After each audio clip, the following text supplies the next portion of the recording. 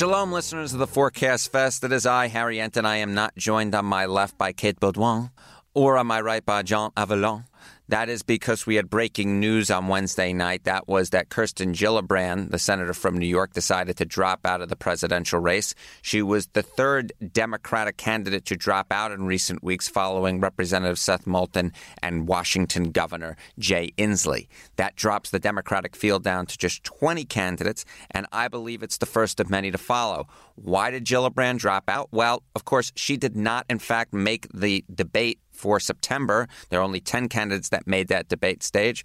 And I think this is a key important point, folks. If you're not going to make the debate stages going forward, you simply put aren't going to have the gasoline that's necessary to power that automobile that is a presidential campaign. That was, of course, the same with Jay Inslee. Just like Gillibrand, they were in the first two debates, but did not, in fact, make the September debates. Seth Moulton, of course, didn't appear on the stage in either one.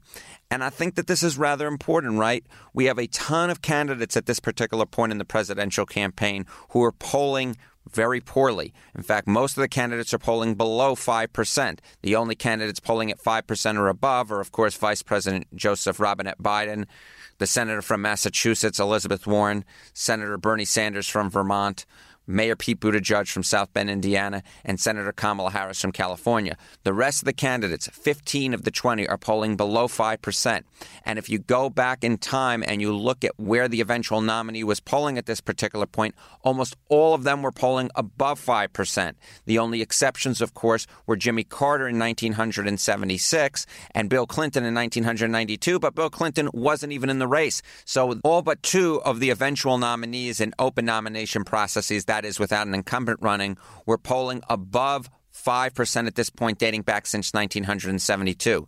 The only way that these candidates could possibly get above, say, the 2-3% that they were polling, get in 5, 6, 7, 8, 9, and maybe hope to catch fire, is to actually appear on the debate stage so they could get their ideas out in front of other people. Because at this point, what we're seeing in the polling is that voters, even if the candidates themselves are not culling the field, the voters are actually culling the field. They are saying we are only considering just a few candidates. Of course, there was the Des Moines Register CNN poll from the great state of Iowa, the Iowa caucus is the first in the nation, in which they asked, do you want some of these candidates to drop out now? And the vast majority of voters, 75% plus, said they wanted multiple or most of the candidates to drop out.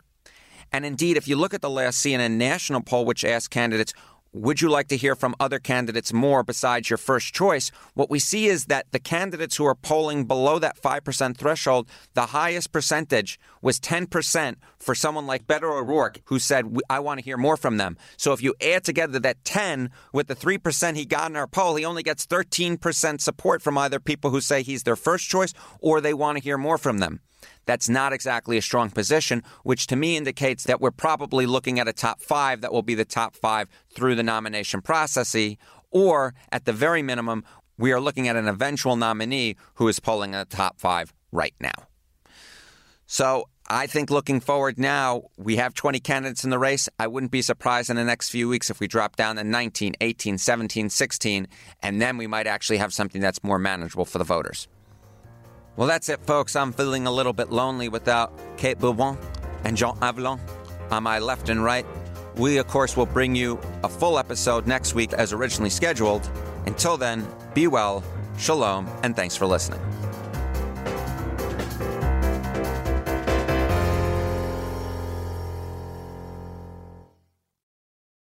Quality sleep is essential, and that's why the Sleep Number Smart Bed is designed for your ever-evolving sleep needs. So you can choose what's right for you whenever you like. Need a bed that's firmer or softer on either side? Helps you sleep at a comfortable temperature. Quiets their snores. Sleep Number does that. Sleep better together. J.D. Power ranks Sleep Number #1 in customer satisfaction with mattresses purchased in-store. And now, save 50% on Sleep Number limited edition smart beds for a limited time. For J.D. Power 2023 award information, visit jdpower.com/awards. Only at Sleep Number stores or sleepnumber.com.